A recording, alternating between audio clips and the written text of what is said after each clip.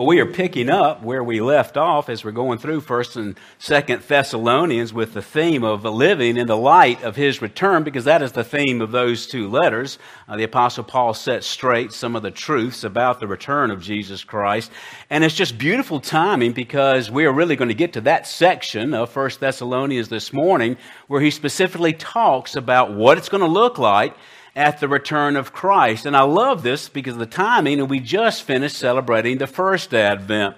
And during that time of the first Advent, of course, what we were celebrating was the fact that, as John says, the Word became flesh and dwelt among us, and we beheld His glory. Glory is the only begotten of the Father, full of grace and truth. But we will behold His glory a second time as well. And I think about the longing that so many saints for so many hundreds of years had for the coming of Messiah.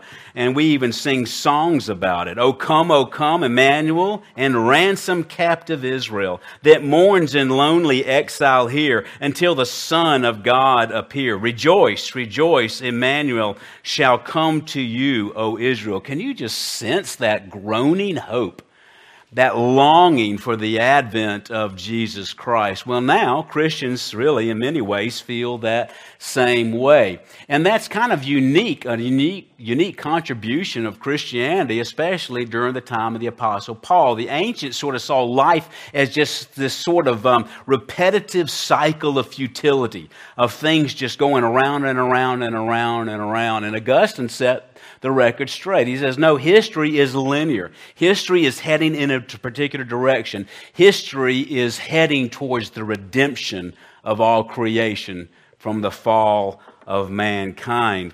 So as we think about the second Advent, we would continue to sing this hymn, O come, O branch of Jesse's stem, unto your own, and rescue them. From depths of hell your people save, and give them victory over the grave. So here in the wake of celebrating the first Advent, I'm looking forward to teaching from 1 Thessalonians chapter 4, verses 13 through 18 about the second Advent of Jesus Christ. Let's go to the Lord in prayer and then unpack these wonderful texts that we have for you this morning. Lord, we do come before you with enthusiasm, God, about thinking of the return of Jesus Christ. It is our great hope and our longing to see you face to face. We don't know when that's going to be. That's not the point. The point is to live knowing that it is to come. And I pray, Lord God, that you would convict us, challenge us, encourage us, and bless us with the truth of the coming of the second advent of Christ. A promise that is so sure it is as if it's already happened. Bless us now, we pray, in Christ's name. Amen. Again, please turn to 1 Thessalonians chapter 4, verses 13 through 18. You might find your home group help insert of assistance this morning. I'm going to read the text in its entirety, and then we will see that we're going to talk about Christ will return in verses 13 through 15, what happens to Christians at the Christ return in verses 16 through 17, and why Christ's return is important in verse 18.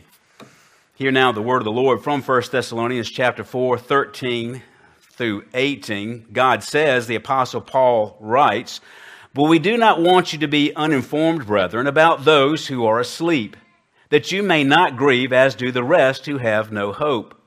For if we believe that Jesus died and rose again, even so God will bring with him those who have fallen asleep in Jesus. For this we say to you by the word of the Lord, that we who are alive and remain until the coming of the Lord shall not precede those who have fallen asleep. For the Lord himself will descend from heaven with a shout, and with the voice of the archangel, with the trumpet of God, and the dead in Christ shall rise first. Then we who are alive and remain shall be caught up together with them in the clouds to meet the Lord in the air, and thus shall always be with the Lord. Therefore comfort one another with these words. So again, we look here, first of all, at the fact that Christ will return, and that's something that we just need to accept. as an established fact, the return of Jesus Christ.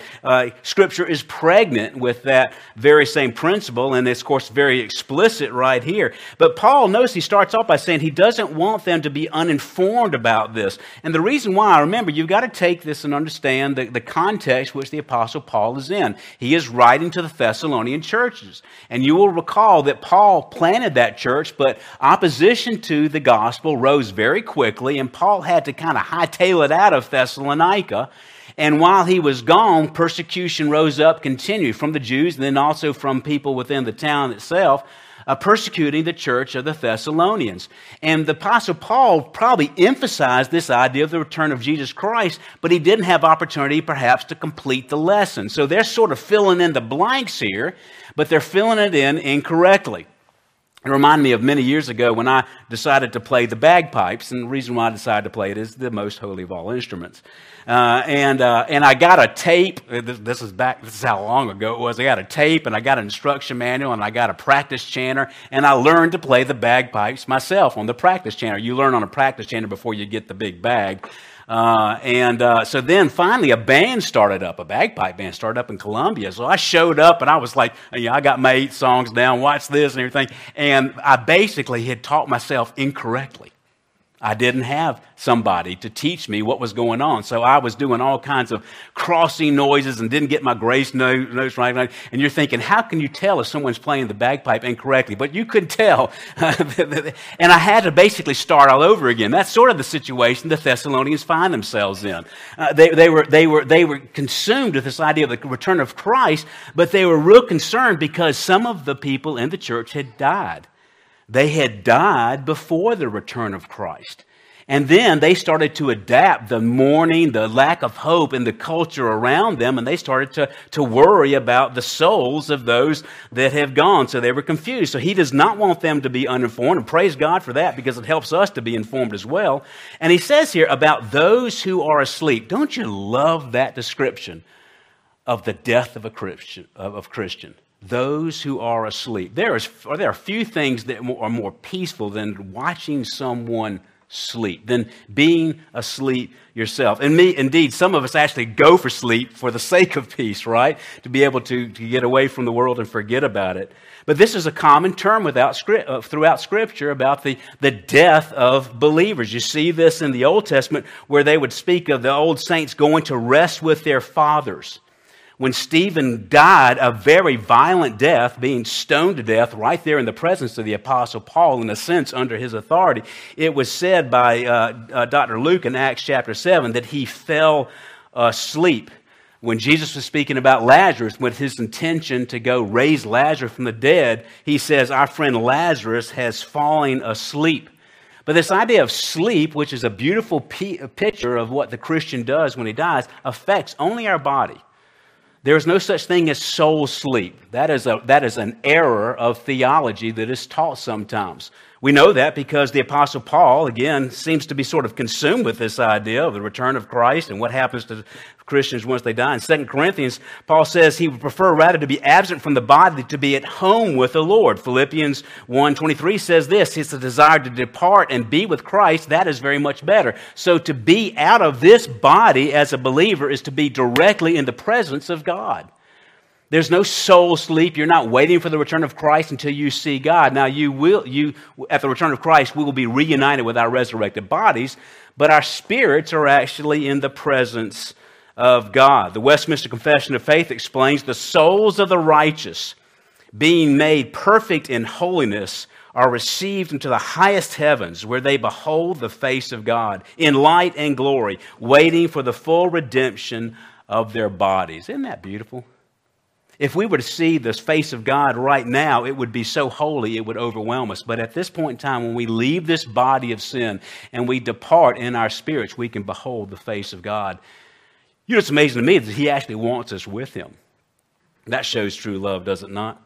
So Christ conquered death for the believer. T.E. Wilson says this, death has been changed to sleep by the work of Christ. It's an apt metaphor in which the whole concept of death is transformed. As a pastor, I have opportunity to perform funerals. And let me tell you, there's a difference between performing the funeral of a Christian and of a non-Christian. There is a hope that you just don't have for the non-Christian when you perform a Christian service, a funeral service. He goes on to say that you may not grieve as the rest who have no hope. Again, he's kind of reflecting the pagan culture at the time. William Barclay makes some extensive comments upon the view, doing research about what the Greek, what the Romans would said about death at the time. He says here, in the face of death, a pagan world stood in despair. They met it with grim resignation and bleak hopelessness. Aeschylus wrote, once a man dies, there is no resurrection. Theocritus wrote, there is no hope for those who are alive, but those who have died are without hope. Catullus wrote, when once our brief light sets, there is one perpetual night through which we must sleep. On the tombstone, sometimes a grim epitaph would be carved, I was not, I became, I am not, I care not. Compare that to the inscription that was found in a Christian catacomb where it said, Alexander is not dead, but he lives above the stars and his body rests in the tomb. That's the hope of the Christian. Christ, who was the first fruits of those who were resurrected from the dead, went before us to prepare the way for our salvation as well. And it says here, for we believe that Jesus Christ died and rose again. Notice this is a qualifier. Folks, you cannot be a Christian unless you believe that Jesus died and rose again. I've shared the gospel with people before, and they seem to be sensitive to spiritual things. They want, in a sense, to find God and that kind of thing.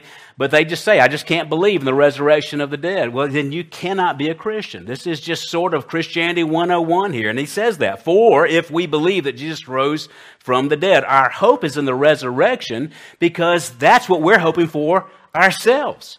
And if Jesus didn't rise, 1 Corinthians chapter 15, we won't rise either. But the fact is, Jesus did rise from the dead. And those who are with Jesus will rise as well. We can hope for the second advent of Christ because God was faithful to fulfill his promise in the first advent of Christ. He goes on to say, even so, God will bring with him those who have fallen asleep in Jesus Christ. And here we get some of the details of what it's going to be like when Christ does come back. So he's going to bring those who have fallen asleep. And he says this, we say this by the word of the Lord. This is not wishful thinking. This is not sentimentality. This is not just, we sure hope this thing works out. This was a direct teaching of Jesus Christ himself to the Apostle Paul. That those who are alive and remain until the coming of the Lord shall not precede those who have fallen asleep. So those who are alive when Christ comes back have no less reason to be hopeful than those who have died. So whether you're alive or whether you're dead, if you're a believer, when Christ comes back, you're going to be with Christ. In a sense, the death of the body is irrelevant, is what the Apostle Paul is saying here. And of course, we have the promise from Jesus in John chapter 14. If I go and prepare a place for you, I will come again and receive you to myself. Where I am, there you may be also. Again, it's just remarkable to me that as messed up and as dysfunctional as we are, he wants us to be with him because he loves us. He loves us. And then, of course, he speaks of the coming of the Lord. That Greek term is parousia, which you will often see referred to. The theologians actually use the Greek term to describe the coming back of the Lord. It means the presence or a coming here. Hebrews chapter 9 speaks of this. So Christ also, having been offered once to bear the sins of many, shall appear a second time for salvation without reference to sin to those who eagerly wait for him. Think about how many times we think about our own sin. We even devote part of the service to confessing it, right? We're constantly thinking about our sin. And even as we finish one year, as we begin a new year, we sort of have this misguided hope, boy, this next year we're going to get our act together. It's not that we should give up on that, but we never seem to fit the standard that we make for ourselves, do we? We never seem to fit that standard. We consistently failed. As I mentioned in my earlier prayer, some of us have already broken our New Year's resolutions, and it's, 10:30 on Sunday morning on January 1st, right? And yet, it's amazing. When he comes back, there's no reference to sin because sin is done away with. Your sins were nailed to the cross if you're a believer. So basically the judgment to come is a judgment of rewards. You're going to be rewarded for how you devoted yourself to Him in this life.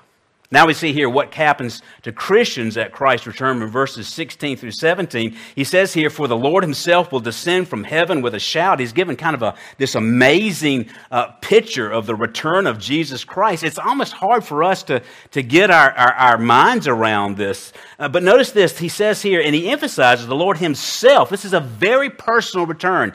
The return of Jesus Christ, the second advent of Jesus Christ, is just as physical as the first advent of Jesus Christ. In the first advent of Jesus Christ, we had a human baby. That adult God human is going to come back in the clouds physically. It's going to be real. This is not a dream. This is not mystical language. It's not figurative language. The Lord Himself will descend from heaven, and how? With a shout. With a shout. That's kind of a military term, like an order. And He's going to be coming down, and He's going to be declaring His return with a shout. And of course, we saw in the ascension of Jesus Christ in Acts chapter 1, where that it's kind of funny, and we always use this passage on Ascension Sunday, but it's sort of funny, you've got the apostles, they've gone back, they keep expecting Jesus to kind of put them in charge to whoop up on the Romans and that kind of thing. Jesus says that's not the way it's going to work, and then He ascends in the clouds, and the apostles are sitting there going, I mean, we kind of think that's funny. Would we not be doing the same thing? I mean, how many of y'all have ever seen an ascended Messiah, right? So they're sitting there like this, but then the angels show up and they say this, "Men of Galilee, why do you stand looking into the sky?" There's work to be done here. Why do you stand looking in the sky? This Jesus who has been taken up from you into heaven will come just in the same way as you have watched Him go into heaven. So as they saw Him appear, ascend, sit at the right hand of God the Father, He's going to reverse that. He's going to come back down and bring heaven with Him. What a remarkable thing it is. And this shout, this idea of a shout is the same kind of shout that was similar in the raising of Lazarus, when it was said that Jesus cried out with a loud voice, "Lazarus, come forth." All right, so this is the hour when He comes back. He's going to be saying to us that are still alive and to those who have departed, "Come forth, join me, be with me as I come back to earth." John 5 says this, "The hour when the dead will hear the voice of the Son of God, and those who hear will live." He goes on to say, "And with the voice of the archangel and with the trumpet of God." These phenomena, the idea of a trumpet and the archangel, you kind of get the idea of Sinai, don't you? The loud rumblings, the cloud, everything else of Sinai, which is a sign of judgment. Because at the same time that He's coming to fulfill the redemption of believers, He's coming to judge the earth itself here. But the other thing about with a blasting trumpet, as William Hendrickson points out, both Zephaniah and Zechariah say that a loud signal from God, a trumpet signal, is a sign of Jehovah's coming to rescue His people. It's much like you see these old Western movies, you people, they're circled up and they're all about to be massacred, and all of a sudden they hear that trumpet, and the cavalry comes charging in, right? Well, to us, that's what it's going to sound like. When we hear that trumpet, we hear that shout, we see the glory of God. For the believer, that's going to be the highlight of their life. That is going to be the end of human history. That is going to be the fulfillment, the recreation of the entire universe the way it was supposed to be before the fall. But for the believer, that's not the case. That's one reason why I get so passionate about preaching about the return of Christ. And then frankly, all the reading I've been doing over the last few weeks, I just get emotional about it. Because I remember that moment of my own salvation some 40 years ago at Clemson in the fraternity house. You imagine what that fraternity house looked like on January 1. Actually, they would have all been gone. But any kind of Sunday morning, it was not a place of worship. Your feet would literally stick to the floor because of the dried beer that was all over the floor, And I remember thinking during that time, that summer before my sophomore year, and I was just reflecting on my lifestyle and my associations and what I did with my time and what I did with my money. And I thought, when He comes back, I'm in trouble. I'm on the wrong side of this thing. I understood there was going to be some great cataclysmic event at the end of human history. I mean, for some reason, the Spirit gave me an understanding of that, but I realized I was on the wrong team. I was going to hell. I was going to hell. And because I just somehow believed that He was coming back, the Lord put on my heart to be on the right side. He filled me with the Spirit, and I came to know the Lord. So when I read about His return, it reminds me of those days before I made the great transition in becoming a Christian. He's going to shout. He's going to blast. How noisy does this sound? Shout, trumpet blast, the shout of an archangel. This is not secret. Everyone is going to see this. You know, some people have said, how are we going to be able to see that? The planet is round. Probably some of you still think it's flat, but the planet, by and large, is round, right? How are we all going to see Him at the same time? One commentator said it's like we look at a map of the planet and we can all see the entire planet when we lay it out flat. What we can't seem to do, God can do, but everybody's going to see this. Everybody is going to hear this. This goes against this very popular notion in American evangelicalism of a secret rapture. Do you get any sense of a secret here? Shout, trumpet, voices, bodies being raised. This is not secret. It could not be more public. Every human being that's alive at the time is going to see this. There's no secret rapture here in Scripture. Matthew 24 says the same thing. They shall see the Son of Man coming in the clouds of the sky with the power great with glory. And He will send forth His angels with a great trumpet, and they will gather together His elect from the four winds, from one end of the sky to the other.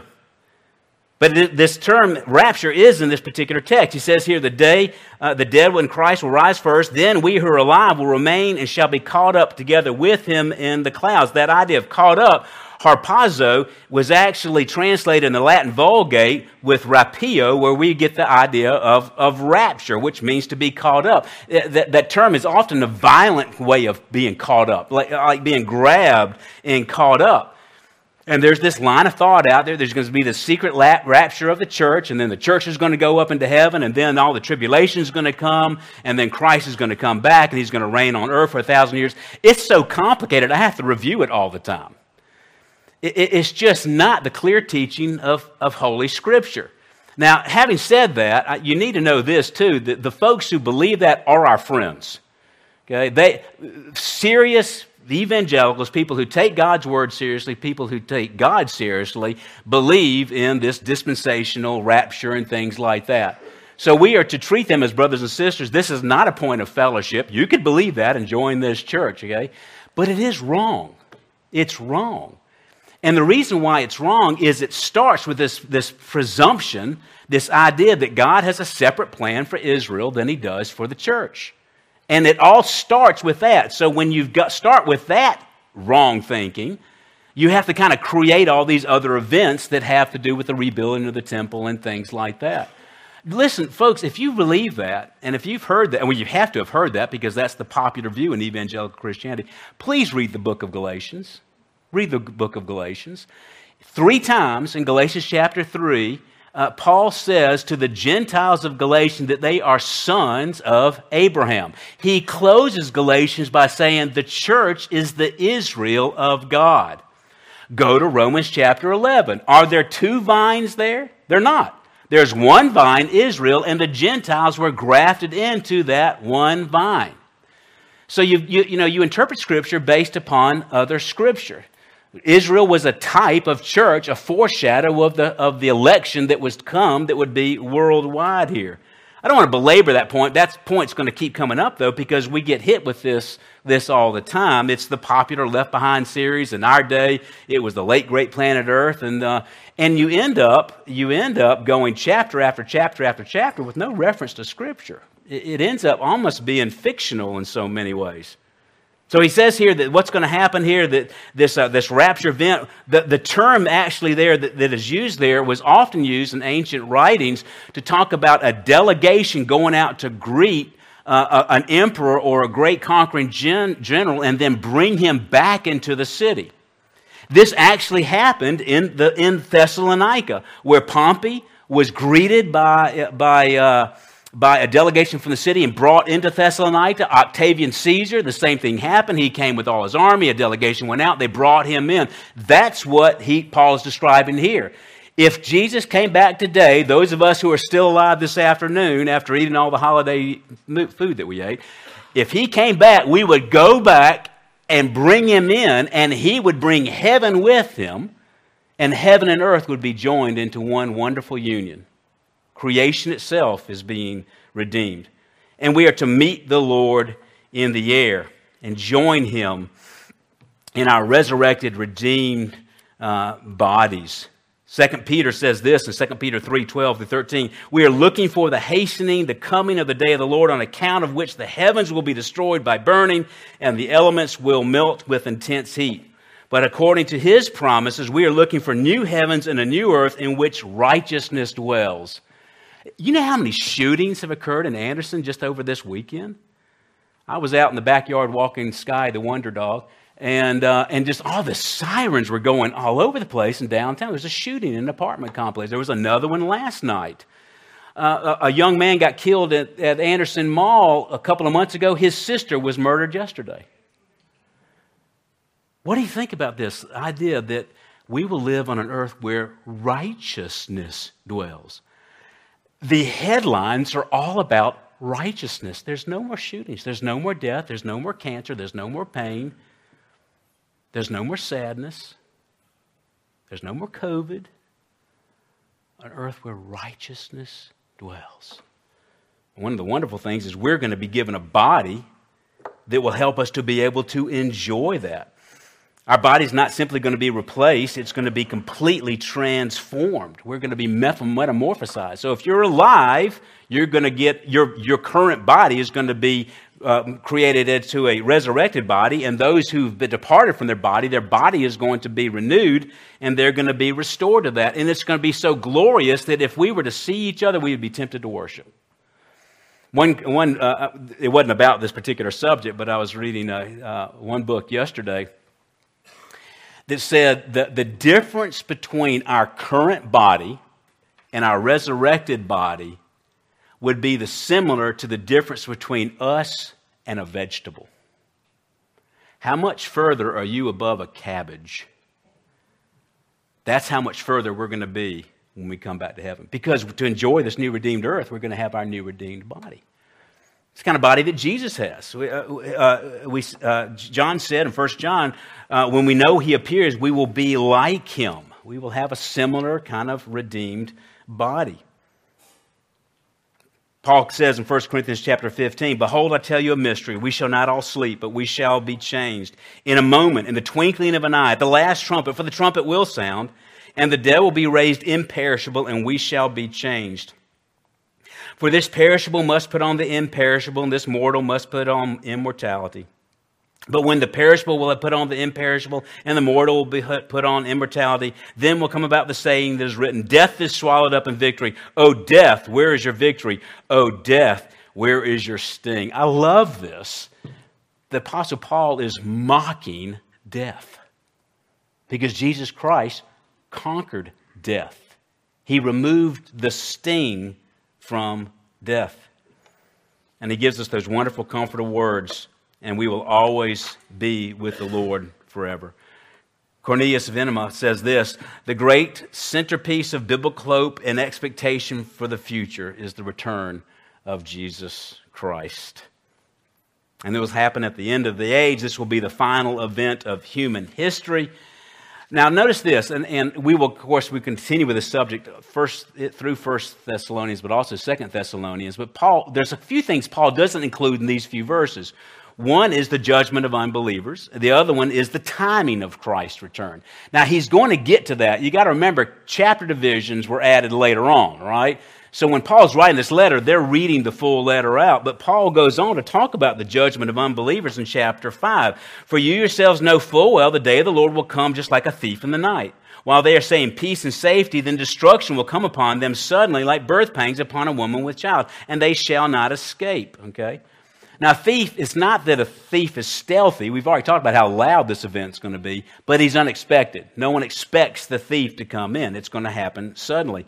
In 2 Thessalonians, he goes on to say, then the Lord Jesus fell revealed from heaven with his mighty angels in a flaming fire, dealing out retribution to those who do not know God and those who do not obey the gospel of our Lord Jesus Christ. And these will pay the penalty of eternal destruction away from the presence of the Lord and from the glory of his power, when he comes to be glorified in his saints on that day and to be marveled at among all who have believed. For our testimony to you was believed. He's going to make all things right. You know, there's this substitute for the gospel now, this social justice movement that's so popular with a lot of the young people. And I think one reason why it's there is that we all have, whether you're a Christian or not, this sense of justice, this sense that something's broken and it needs to be fixed. And we all want our life to count for something. We all want our life to count for something. And this idea that God's going to come back, Christ is going to come back, and he's going to fix planet Earth. He's going to punish all injustice. He's going to change things. There's no longer going to be any abuse, any sex trafficking, any abandoned children or anything like that. He's going to fix that. Should be very appealing to a lot of young people who are trying to make their mark in their life, make their life count for something. And a matter of fact, I would submit to you that this is the only reason, this belief, this hope that all humans seem to have in general, this idea of a God and justice and all that, is the only reason why we can believe that our life matters for anything. The pagans didn't believe that. Life was just this cycle. Nothing really mattered. But there's a burn inside. There's a desire to go back to Eden. In a sense, everybody wants to live on an earth where righteousness dwells. And that's why there's so many people working so hard to try to establish righteousness. But it ends up being futile in the light of the fact that Jesus is the one that's going to ultimately establish it, and that we need to be working on his side and establishing righteousness by bringing the gospel and bringing about changed hearts. The other thing that he doesn't mention here is the timing of Christ's return. Now, why doesn't Paul... This is one of your questions on your home group help, so you can score points at home group if you listen carefully the next minute. Why doesn't Paul mention the timing of this? You know, people sure seem to be interested in mentioning the timing of this. How many books have come out? How many books, if you went to the thrift store right now, that are on the table there about when Christ was going to come back in the year 2014, right?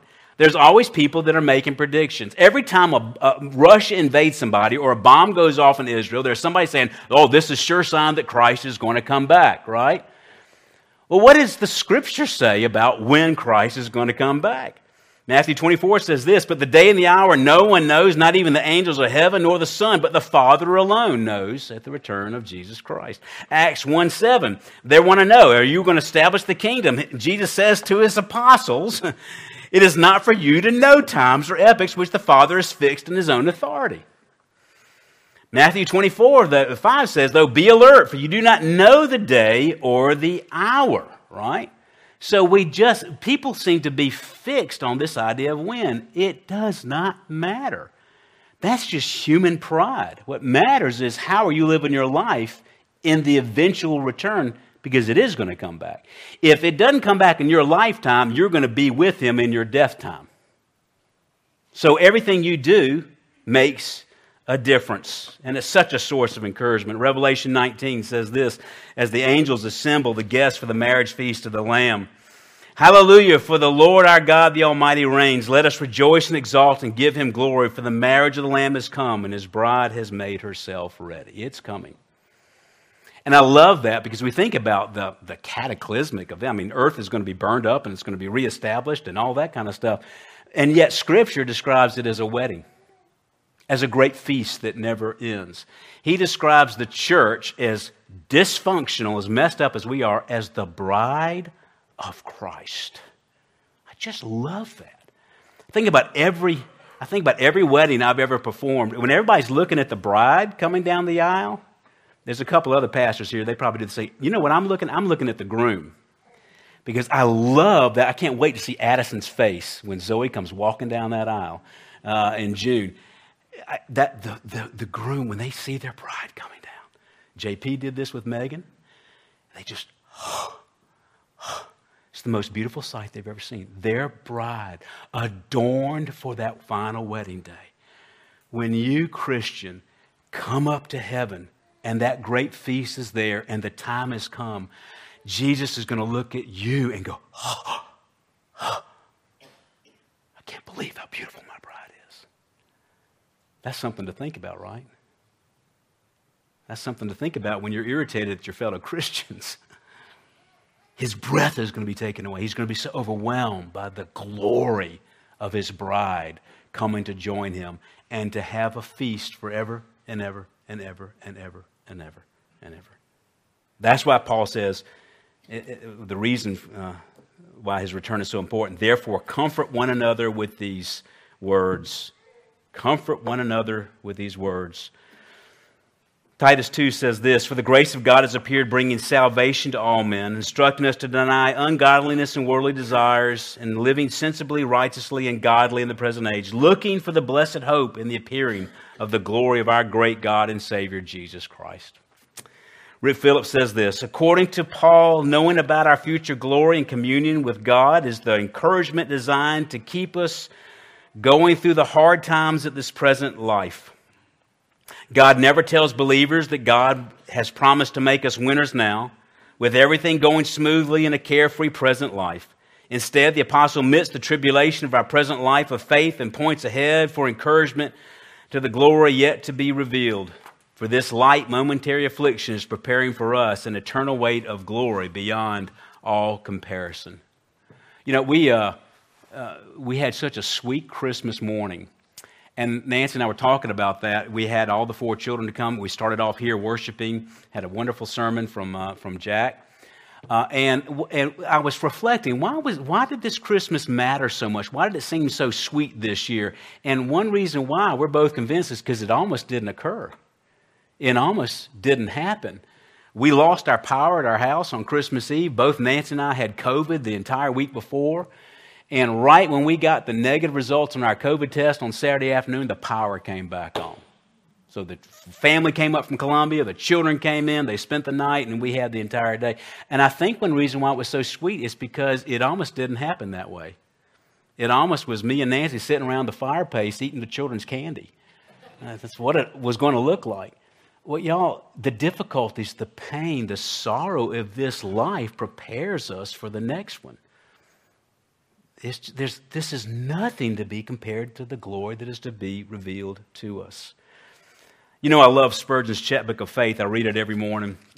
And on Christmas Day, he quoted that Acts chapter 1 text about the ascension of Christ, where it says, this same Jesus was taken up from you in heaven, shall so come in a like manner as ye have seen him go into heaven.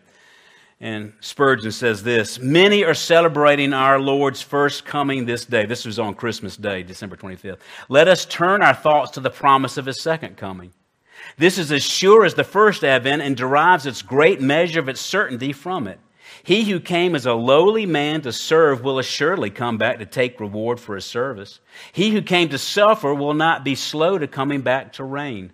Then shall the saints appear as kings and priests, and the days of their mourning shall be ended. Oh, that the Lord would come. He is coming. He is on the road and traveling quickly. The sound of his approach should be as music to our hearts. Ring out, ye bells of hope. And of course, the book of Revelation, the last text of all of Holy Scripture, says, he who testified these things says, yes, I am coming quickly. Amen. Come, Lord Jesus. Let us prepare our lives for the second advent. Father, we do thank you for the truth of Holy Scripture, for the promise of your return, God. Well, you will make all things new. You will reward us for those things that we sacrifice for your name's sake. And God, you will make all things worthwhile. We thank you, God, for the truth that you who reign in heaven will come back to earth and unite heaven and earth together in one. And there we will be with you always. Until that time, help us to keep that encouragement in front of us during the dark days and the valleys and the difficulties and the tests to come. We pray in Christ's name. Amen.